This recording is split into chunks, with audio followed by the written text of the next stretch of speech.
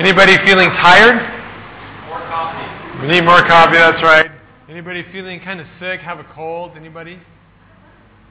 Anybody feeling just kind of, like you're ready to take a long vacation? People? I'm in that category. Anybody, now this is going to be a strange question, but anybody here dying? Anybody? I hate to be the one to break this to you, but you're all dying.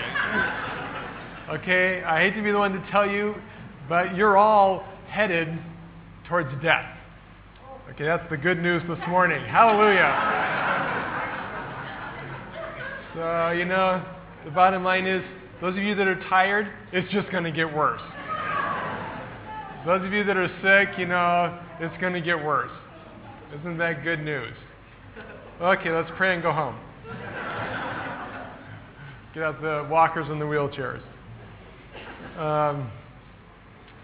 Actually, that's not the good news, that's the bad news, but 1 Corinthians 15 gives us some better news. And that is that it's true we are all destined and headed for death and destruction, but for us it's not the ultimate end. For us who believe and have put our faith and trust in Christ, we look forward to a resurrection. We look forward today that even though this body will die, when we will get a new body, resurrected, that will live forever. And Paul explains what that body is like in the second half of 1 Corinthians 15. We looked a couple weeks ago at the first portion of this chapter where Paul describes why there must be a resurrection and how that Jesus is the first fruit of that resurrection. And that we all look forward to sharing and participating in the same exact kind of resurrection that Jesus did. And the people in Corinth, there was a group there who did not believe in the resurrection. And a lot of it came out of Greek thinking. Now for us in our day and age, especially if you've grown up in the church, if you've been in the church a lot, we look forward to the resurrection. We look forward to life in heaven. But for the Greeks, they really had this strange dualism that saw the earthly body as an evil thing and our soul as being imprisoned in this body. And they saw death as ultimately setting our soul and our spirit free, and they couldn't imagine why you would want to have a body in the next life, because they saw the body as just this prison that entraps us and keeps us from experiencing true freedom. And so Paul had to correct that thinking, and in it he gives us some great things to look forward to. So let's look at this second half of chapter 15. And he starts with just a dumb question. And Paul, in all of his tact and diplomacy, starts off in verse 35 by saying, "But some of you may ask, how will the dead be raised? What kind of bodies will we have?" What a stupid question. Okay, and actually in the Greek he says, you are asking a stupid question. Just in his great tact, okay, had this great way of saying, you idiots. What are you thinking? All right? Get a clue. Get a grip. And he was, in his so subtle way, challenging that they thought they were so smart. And the Corinthians were very arrogant and proud. They thought they had all the answers. And in his very casual, subtle way, was trying to point out to them they weren't as smart as they thought. And he goes, this is simple stuff. You should know this. He says simply, when you put a seed into the ground, it doesn't grow into a plant unless it dies first. And what you put in the ground is not the plant that will grow, but only a dry little seed of wheat or whatever it is you are planting. Then God gives it a new body, just the kind He wants it to have. A different kind of plant grows from each kind of seed, and just as there are many different kinds of seeds and plants, so there are different kinds of flesh, whether humans, animals, birds, or fish. There are bodies in the heavens, and there are bodies on the earth. The glory of the heavenly bodies is different from the beauty of the earthly bodies. The sun has one kind of glory, while the moon and stars each have another kind, and even the stars differ from each other in their beauty and brightness. He talks about resurrection, and here he gives three different pictures to help describe what resurrection is. The first picture he gives is that of a seed in a plant. And he says, you take a seed, and the tiny little seed gets put into the ground. In order for it to produce a plant, it must die and be buried. Great picture of what death is for us. We die and we're buried, we're planted in the ground, and someday the picture is we'll sprout a new body. Okay, now of course, Paul's point here is that what's planted is much different than what grows. Okay, a seed doesn't grow up something that looks just like a bigger seed. It really produces a whole different kind of plant. And yet there is very much a connection to the seed that's planted and the plant that grows. And of course, we know a lot about genetics that Paul didn't know, but the image in the picture still fits very well. When you put a seed in the ground, all the genetic information for what it will be is in the original seed. But the plant that grows is so much more than just the seed. It's all in there, but its glory, its size, its beauty, its splendor is so much more than just the seed. And so he talks about this picture. And he says that each plant is given according to the seeds that's planted. So if you have a corn seed, go out and hoe the ground, dig it up, make a hole, put the seed into the ground, and up will come corn on the cob, right? A big corn on the cob, actually attached to a stalk and leaves, okay? You plant corn, you don't expect a pumpkin plant to grow, right? It corresponds to the seed that's planted. If you plant a petunia, you don't expect a duck to pop out of the ground, okay? You expect to get flowers, some kind of little pretty flower. And the seed determines what the plant will be. Okay, that's how it works. And he goes on to say, so that's the picture of the seed, and we'll talk about what these all mean in a second. Second picture he gives is that of a body given for different environments. He said, God can make all kinds of bodies. And he says some are human, some are animals, some are fish, some are birds. And the picture there is that a body has been designed and created by God to suit the environment that it lives in. God has created fish for water. He has specifically given birds a body that's designed for the air and for flight. He has not given us that kind of body, which I learned when I was about 6 years old. I was convinced I could fly. And through a few painful experiences, I discovered we were not given that kind of body. Cardboard and all, it just doesn't fly. God designs things for their environment, and He designs things to fit specifically where He put them.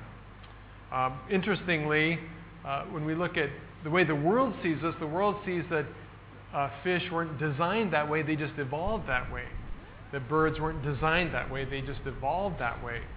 It's interesting, though, as we get more greater understanding of how all this works with biology and genetic engineering, that we have been able to engineer and ourselves design things genetically to fit certain environments.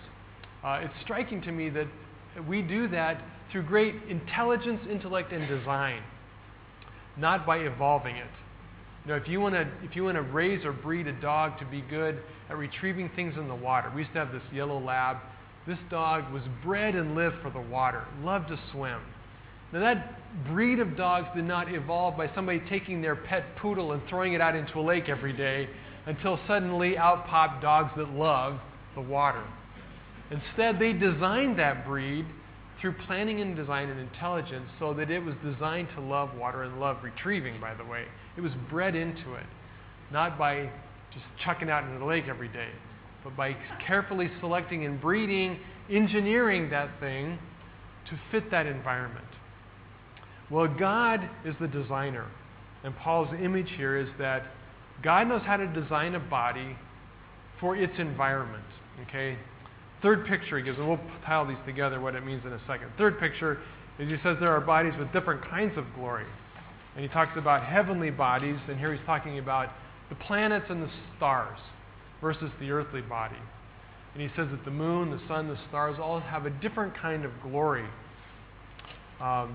God says that He can make different kinds of bodies. Bodies that are with arms and legs and limbs, but even heavenly bodies. And it's interesting that we call them that. The point is, any body, any shape, any size, fit to its purpose. Well, he sums all this up by making this statement in verse 42. He says, "It is the same way for the resurrection of the dead. Our earthly bodies, which die and decay, will be different when they are resurrected, for then they will never die. Our bodies now disappoint us, but when they are raised, they will be full of glory. They are weak now, but when they are raised, they will be full of power. They are natural human bodies now, but when they are raised, they will be spiritual bodies. For just as there are natural bodies, so there are spiritual bodies." His point of all these pictures and these analogies is simply a couple things. First of all, we will be receiving a resurrected body that is vastly different than the body we have now.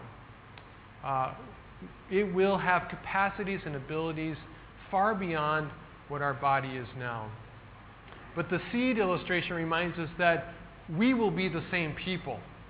Okay, we don't lose our identity, and a great deal of our identity is wrapped up in our body, and I don't understand it all, but for some reason God has determined that our relationship with Him and our relationship with each other, our existence, best is suited to a body. And that we'll possess this body here on earth, but also throughout all eternity, we will exist in a bodily form. We will have a body, and it will be, we know from Jesus' body that it will be similar to this one, but in many ways radically different. And in this passage, Paul contrasts our connection with our earthly life versus this new kind of existence. And it's important for us to know that we as a person will not be changed. Our personality, our history, who we are as a person will continue on throughout all eternity, thankfully redeemed in many ways. Okay, thankfully healed and restored.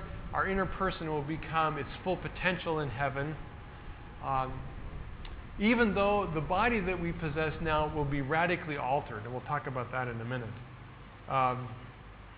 In fact, he describes the change. He says, first of all, this body is planted, it dies, it's planted in the ground as a body of decay, as a body of death. And it's raised immortal and undying. The truth is, this body is very prone to sickness and disease and injury and infection and allergies. We all have experienced some of the flaws of this body. It does get sick. It gets tired.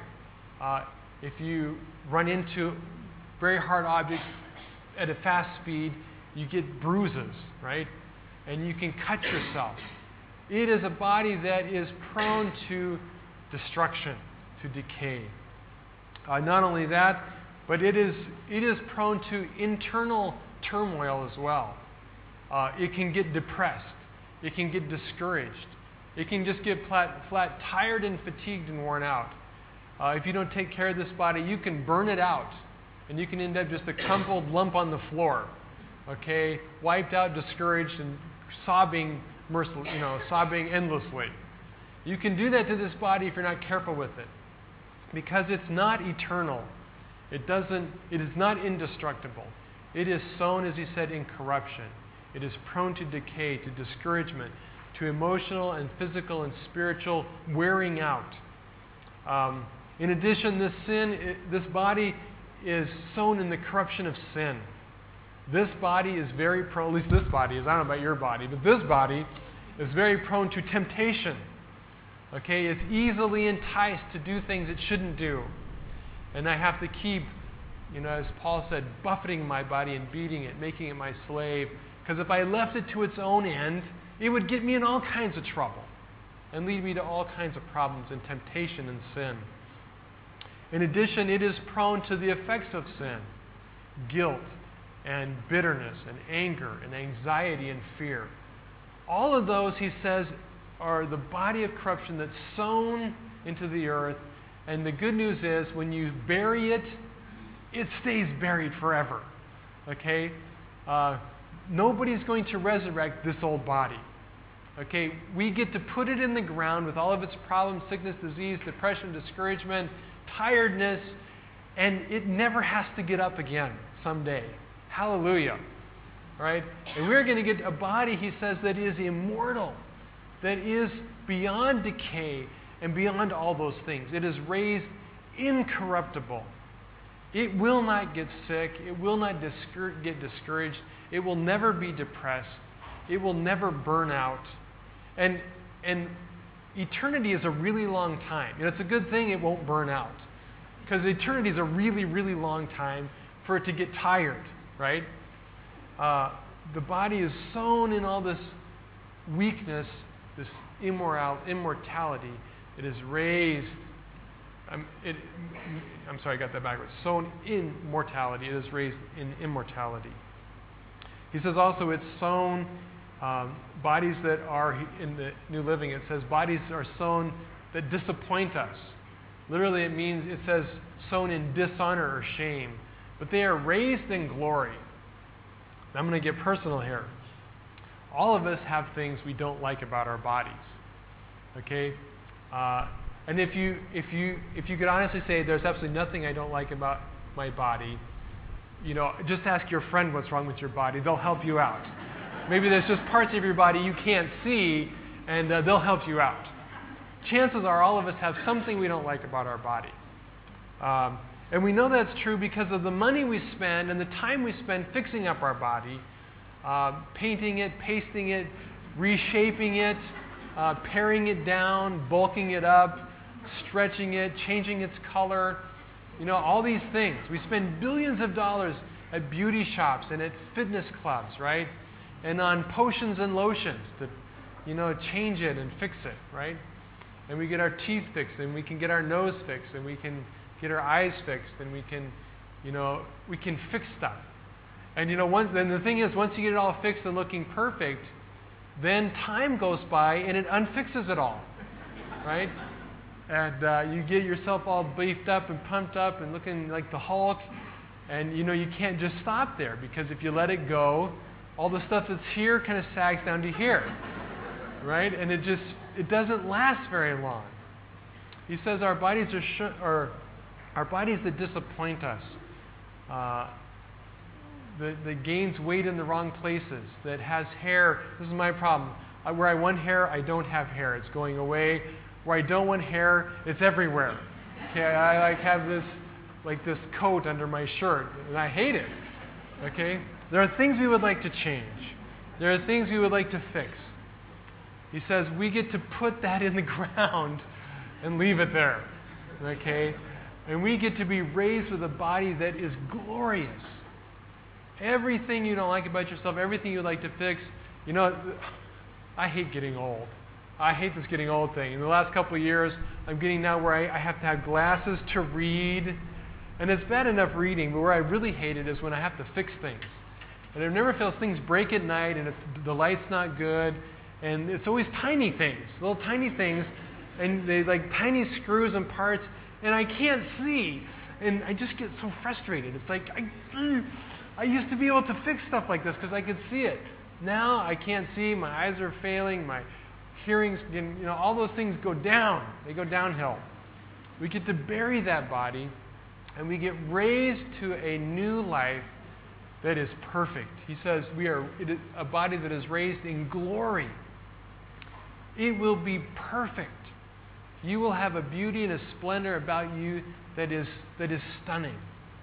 Okay, you will make the biggest supermodels and the biggest macho guys on this world look like anemic, just ugly people, because you will be so together, and you will have a body that we will wear with great pride and glory. And you can see. I can't wait for that day. I will be able to see and fix things and read, and I can read the map on the back of the wall without glasses, and we will have capacities and abilities that we just don't possess now, and strength, planted in dishonor, raised in glory. He says that it's planted in weakness, it will be raised in power. These bodies are weak. And in many capacities, we are limited in our physical capacity. And as we get older, we get weaker. And even the strongest of us have limits in our physical capacities. Likewise, we have limits in our mental capacities to think, to remember, to memorize, to understand. And again, You know, you may think you have those things now. Those of you who are in high school, you may think you're smart and you can remember. Trust me, in 20 years, it goes away and you forget it all. All right? And you're going to think, man, what was that guy's name? My best friend in high school, you know, the goofy-looking guy. What was his name? I forgot. It goes away. But we will have expanded capacities to grasp and understand and remember as God supercharges and gives us a body that is whole and complete. By the way, this kind of this notion a lot of people have that when we get to heaven, we'll instantly know everything. Like we won't have to ask questions about God because somehow we'll just know all about God. It's not true. The Bible never says that. We will have an increased capacity to learn and understand and remember. But I really believe that a great chunk of eternity, all of eternity, we will spend learning and growing and studying God and His history and His hand at work in the universe and exploring and learning. But the cool thing is we will have a new capacity for that, to grasp and understand things that now we strain to understand. You know, we look at the sovereignty of God and the free will of man, and we fight about it because we really don't understand it. See, in heaven we won't have to fight because we'll actually understand it. And our mind will be able to grasp these seemingly contradictory concepts. So we will have new mental ability. Same thing is true emotionally and spiritually. We will have capacities that right now are sown in weakness, but then will be raised in strength and power and ability. Finally, he says that we are sown as physical bodies, and this is probably the most important part of the whole chapter. He says we're sown, what is sown in the ground is a physical body. What is raised is a spiritual body. Now, for some of us, that may seem kind of like an oxymoron. How can a body have a spirit? And certainly that would have been true for the Greeks. So they would have thought a spiritual body, those things are mutually exclusive. It's either a spirit or it is a body. You can't have a spiritual body. But Paul argues for that. In fact, the next major point, he builds on this very concept. And he uses Adam and Jesus to explain it. And he says, how can something be a spiritual body? And what is the difference between a spiritual body and a physical body? And this is how he explains it. He says in verse 45, Scripture tells us, the first man, Adam, became a living person, a living soul, a breathing entity animated by the life and breath of this world. But the last Adam, that is Christ, is a life-giving spirit. Powerful image there. Adam was created, and if you go to the account in Genesis, God made him out of the dust of the earth, and it says that God had to breathe His life into him. So we are creatures that are dependent on that life coming into us. And the life force that we all possess now is illustrated by our breathing. And when we're breathing, it's a good sign. Everybody breathe on your hand. Okay? That means you're dying, but you're not dead yet. Okay? If you blow and nothing comes out, it's over. Okay? You're dead. That's the life force that lives in us. And we, as it is, breathe and live the air of this world. Okay? We are made of the dust of the ground. But Jesus, it says, first of all, was not created, but He is a life-giving spirit. The spirit life that He possesses is one that pours out life. I love in John 1, it talks about, in the beginning was the Word, and the Word was God, the Word was with God. And it says that this light was the life of men. Jesus Himself is life, and life flows out from Him. And in His resurrected life, He possesses a life that doesn't depend on an outside source. He is life in its source in Himself. And He will be the one who is the source of our life in this spiritual body. And he goes on, he says, what came first was the natural earthly body, then the spiritual body comes later. Adam, the first man, was made from the dust of the earth, while Christ, the second man, came from heaven. Every human being has an earthly body, just like Adam's. But our heavenly bodies will be just like Christ. Just as now we are like Adam, or in Adam's image, the man of the earth, so we will someday be like Christ. We will have the image of Christ, the man from heaven. What I'm saying, dear brothers and sisters, is simply this, that flesh and blood cannot inherit the kingdom of God. These perishable bodies of ours are not able to live forever. Paul basically paints this picture that there are two different kinds of bodies. One is made of the dust of this earth and is connected to the matter of this universe. Jesus, when he rose again, did not possess that kind of body. One of the best pictures or ways to illustrate this is to look at guys like Lazarus. Lazarus was raised back to life, but he really wasn't resurrected like Jesus was. Jesus is the first fruits of the resurrection. Jesus was the first one to shed and put in the ground this old earthly body, this body of dust that breathes the air of this world, to be raised with a new kind of body that's made out of a totally different substance, that no longer breathes the air of this world, but breathes the very air and presence of God, a life-giving spirit. This body, Paul says, Adam was made of the dust. It says literally he's this dusty guy. Adam is this dusty guy, created from dust, a life of dust. When he dies, he goes back to dust. That's what we are. You know, you can dress it up fancy and pretty clothes, but the bottom line is you're all just dust balls, all right? Okay? You are mineral. You know, if you look at your vitamin bottle, you eat things like copper and zinc and iron. Okay? You're just a bunch of metal with a lot of water poured on top. Okay? And somehow it, by God's grace, comes to life. But someday it dies and we put that metal all back in the ground where it came from. And somebody can make a car out of it later. And we are raised with a new kind of body that is not made of the substance of this world. That's the main point. We receive a body that is substantially different. Its substance is spiritual, but it is nonetheless still a body. We will have a visible, tangible, real body. When Jesus came, it wasn't just an image or a picture. It wasn't just a hologram, some kind of like, Star Trek kind of thing, where you got this hologram. He was real. It was a real body, but it was made of substance, not of this world, not of this universe. And so that body will be suited for God's spiritual realm and spiritual kingdom. It will not be subject to the physical laws of this universe. Now we know from Jesus' example that he could interact with this world. He came to this world, his disciples saw him, he ate, but he also walked through walls. He also was not subject to the physical laws of this universe. We will have a body that will be subject to the laws of heaven, that will be made of the substance of heaven.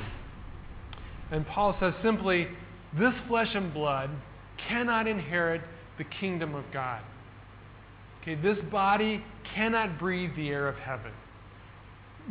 I think more clearly, this body cannot exist in the air of God's presence. In fact, you look throughout Scripture, and Moses came as close as anybody to seeing God. He said, God, I want to see your glory. I want to see your presence. And God says, okay, I'll let you get a sneak peek, tiny little glimpse, but I will not show you my face.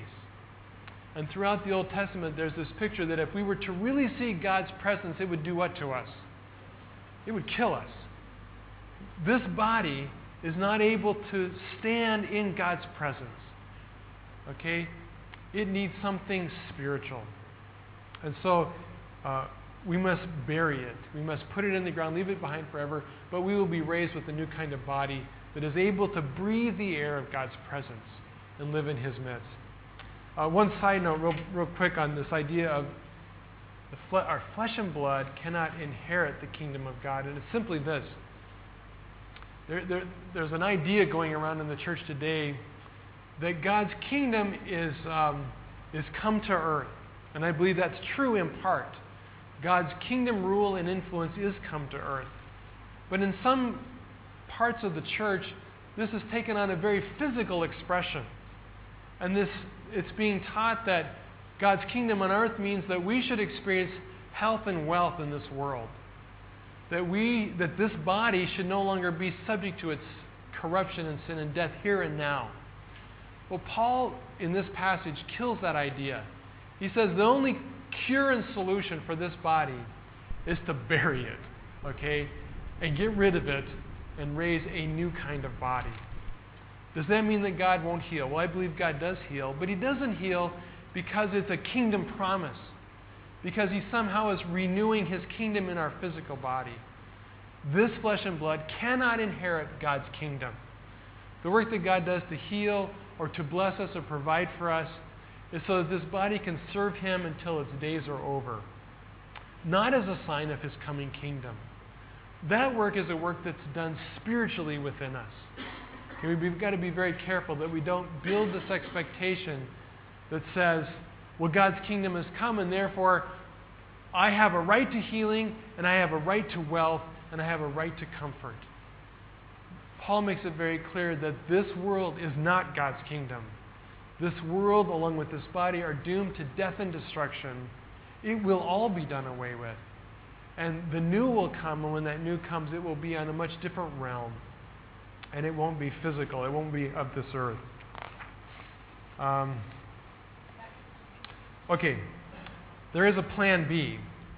And the good news is that some of you may get to take the plan B option. Plan A is you're all dying, and given enough time, we'll all be planted in the ground. But there's a plan B. And this is plan B. He says, but let me tell you a wonderful secret God has revealed to us. It's called plan B, my own paraphrase. Not all of us will die, but we will all be changed. It will happen in a moment, in the blink of an eye, when the last trumpet is blown. For when the last trumpet sounds, the Christians who have died, those who have died in Christ, will be raised with transformed bodies, and then all the rest of us who are living will be changed so that we will never die. For our perishable earthly bodies must be transformed into the heavenly bodies that will never die. It's interesting, Paul here uses the inclusive plural pronoun we.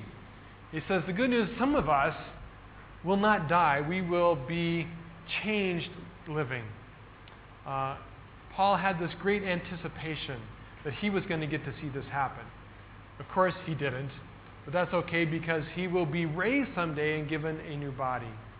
But each generation that's living lives with this prospect that Jesus' coming, Jesus' return, is imminent and will be sudden. The promise is that Jesus could come back at any moment. Tomorrow could be the great day. And for those of us living at that time, we will not taste death. But he says, the old body's still got to go. Okay, we won't die, but this flesh has still got to be changed.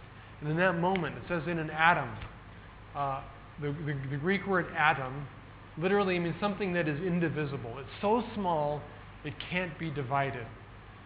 Which, of course, now we know would be a really poor name for an actual atom because it's been divided and has many parts. But that was the idea of something so small it can't be divided. The idea was a fraction of time so small it couldn't be divided. In that sudden instant, Jesus will return. And when He does, the dead in Christ will be raised. They'll get new bodies, new lives. And those of us still living, if it's you and I, will be changed and given new bodies. And he concludes by saying this: when this happens, when our perishable earthly bodies have been changed into heavenly bodies that will never die, then at last the Scriptures will come true. Death is swallowed up in victory. O death, where is your victory? O death, where is your sting? For sin is the sting that results in death, and the law gives sin its power. How we thank God who gives us victory over sin and death through Jesus Christ our Lord. The good news is, at that moment, Jesus' final and complete victory over sin and death will be accomplished. I think, for me personally, when I think about this, I understand a little bit about Jesus' victory over sin.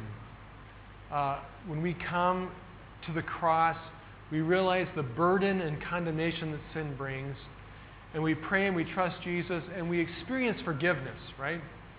We experience the lifting of that burden and the making new of our inward life in Christ.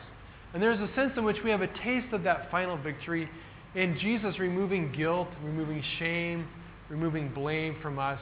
And we have the sense that we've been made clean. We have been made holy by the blood of Christ. But to be honest, I have no idea what it means to be made alive again. Because every day I live in a body that reminds me that it's dying. I stub my toe, I fall, I get a cold, I try to fix something and I can't see, and I am reminded that this body is dying. How great it will be on that day when we come to fully understand what this means. That not only is sin taken away, but its deadly consequences are undone. We will die, but that death is temporary. It is a short-term deal. Now you might be going, like Moses died a really long time ago. I wouldn't call that short-term. It's been a long time.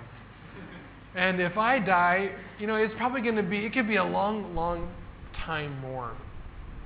And I don't know, and the Bible doesn't really explain or give details about what happens to us when we die.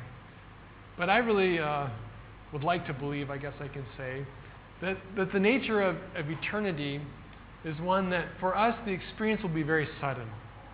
For the experience will be one of death, and very shortly after that, we will be coming to life with our new bodies.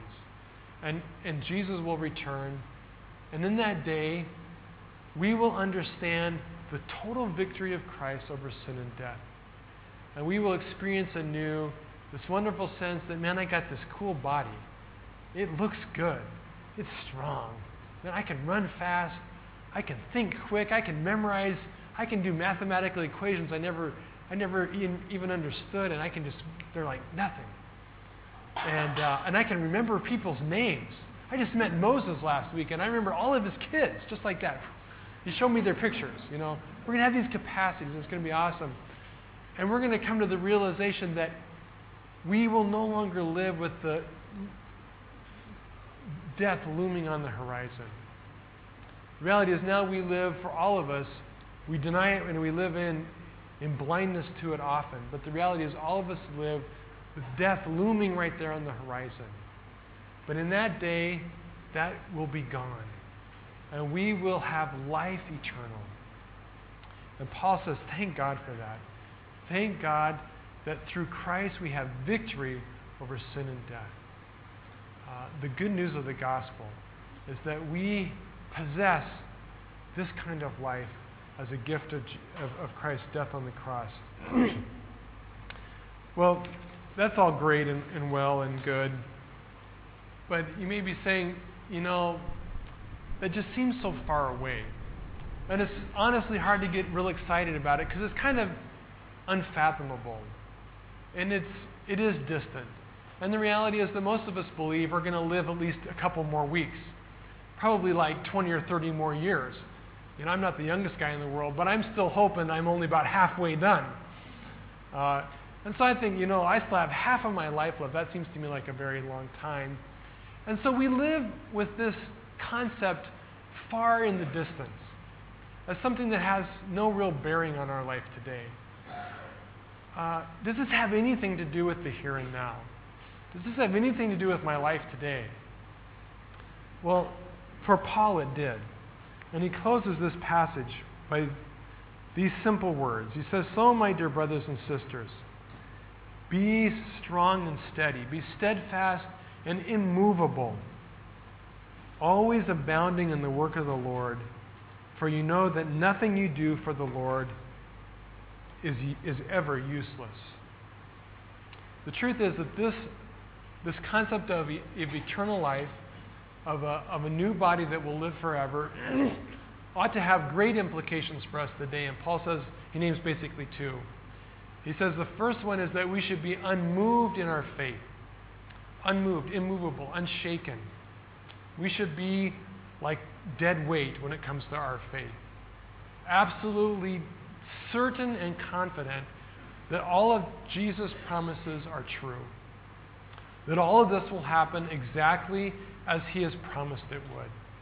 That Jesus will unfold the future of the ages, the end of the earth, His coming and His resurrection, are being made new and alive in Christ, we should be unmoved in those truths, unshaken in them, absolutely confident in total faith in the work of Christ on the cross. Don't let the world discourage you that those things are lies. They are the truth, and they are the truth of God's Word. And we must stand unshaken and unmoved in those things. But secondly, he says, we should be unceasing in our labor. We should be unceasing in our labor. Well, what's the connection there? Why does he say that? What does living with this cool resurrected body in the future got to do with working ourselves to death here and now? Okay, what's the connection? It's interesting, earlier in chapter 15, Paul talks about the power of the resurrection in his own life. And he says in verse 10, "But whatever I am now, it is all because God poured out His special grace on me, and not without results. For I have worked harder than all the other apostles. Yet it was not I, but God who was working through me by His grace." And Paul was not ashamed of the fact that he was determined to burn himself out for God. I mean, he was not conservative about pacing himself. Okay, he was a lunatic. Okay, he just made another few cups of coffee and he headed out the door, and he was determined to invest every day to its fullest, laboring for the gospel. Well, what's the connection between getting this cool, which, by the way, we don't get wings. Did you catch that? There's no wings. Sorry, no wings. This future in eternity, without wings, in this new body, and working ourselves so hard for the gospel today. Well, I think the answer to that would be really in the words of Jesus, where Jesus said, "Do not store up for yourself treasures on earth, where rust and moth and rust corrupts and destroys. But store up for yourselves treasures in heaven, where you're going to be living for a very long time." The reality is that we, every day, have the opportunity to invest in our future.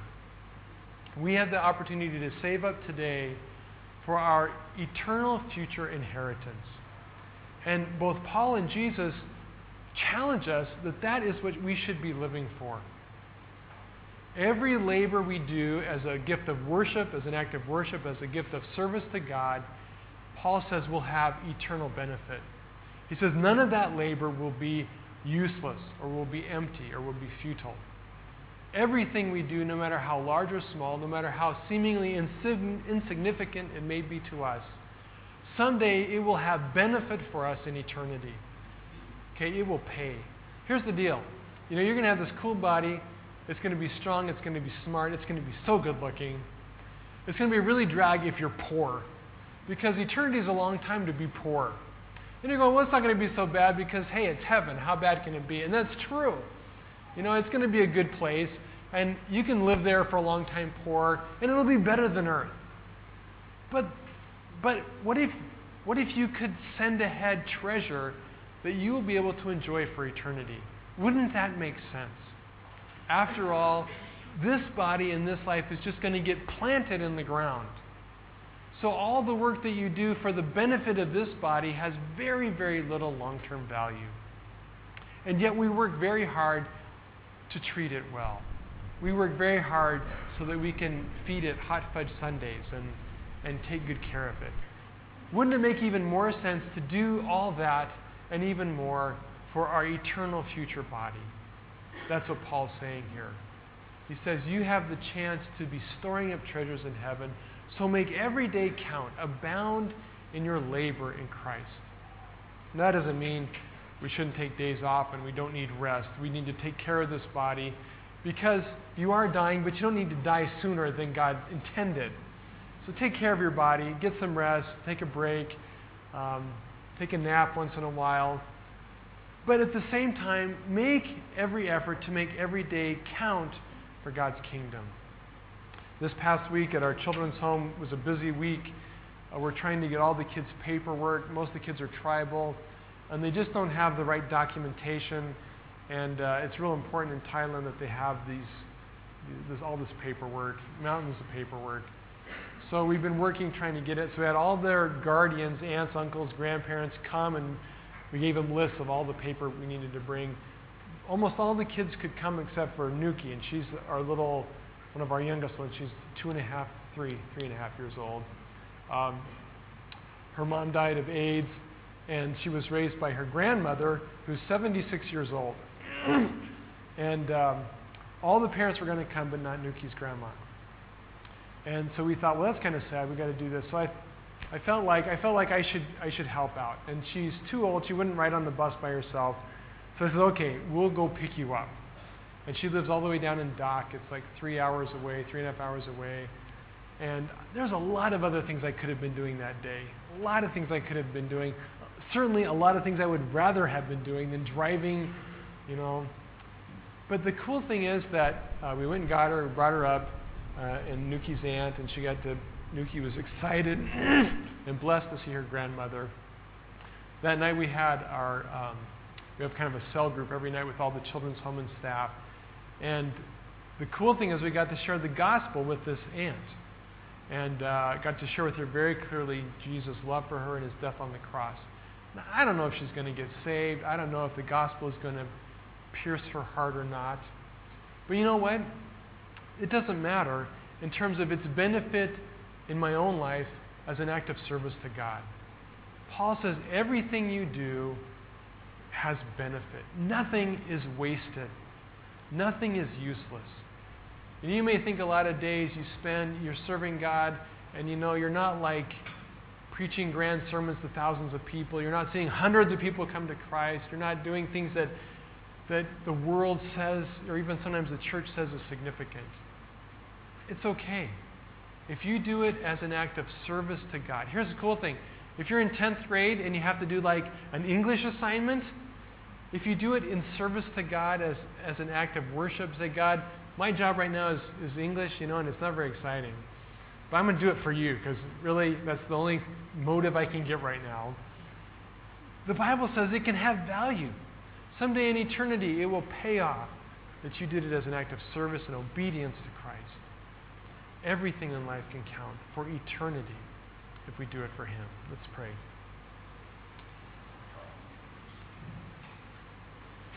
Father, it is really just amazing when we consider and reflect on our future. And Lord, we are so short-sighted when we think about our future. We think about what's going to happen when we graduate from high school. We wonder if we're going to get married someday or have children. We wonder where we're going to get a job or work, or when this project we're working on is going to be finished. Lord, our vision is so short-sighted.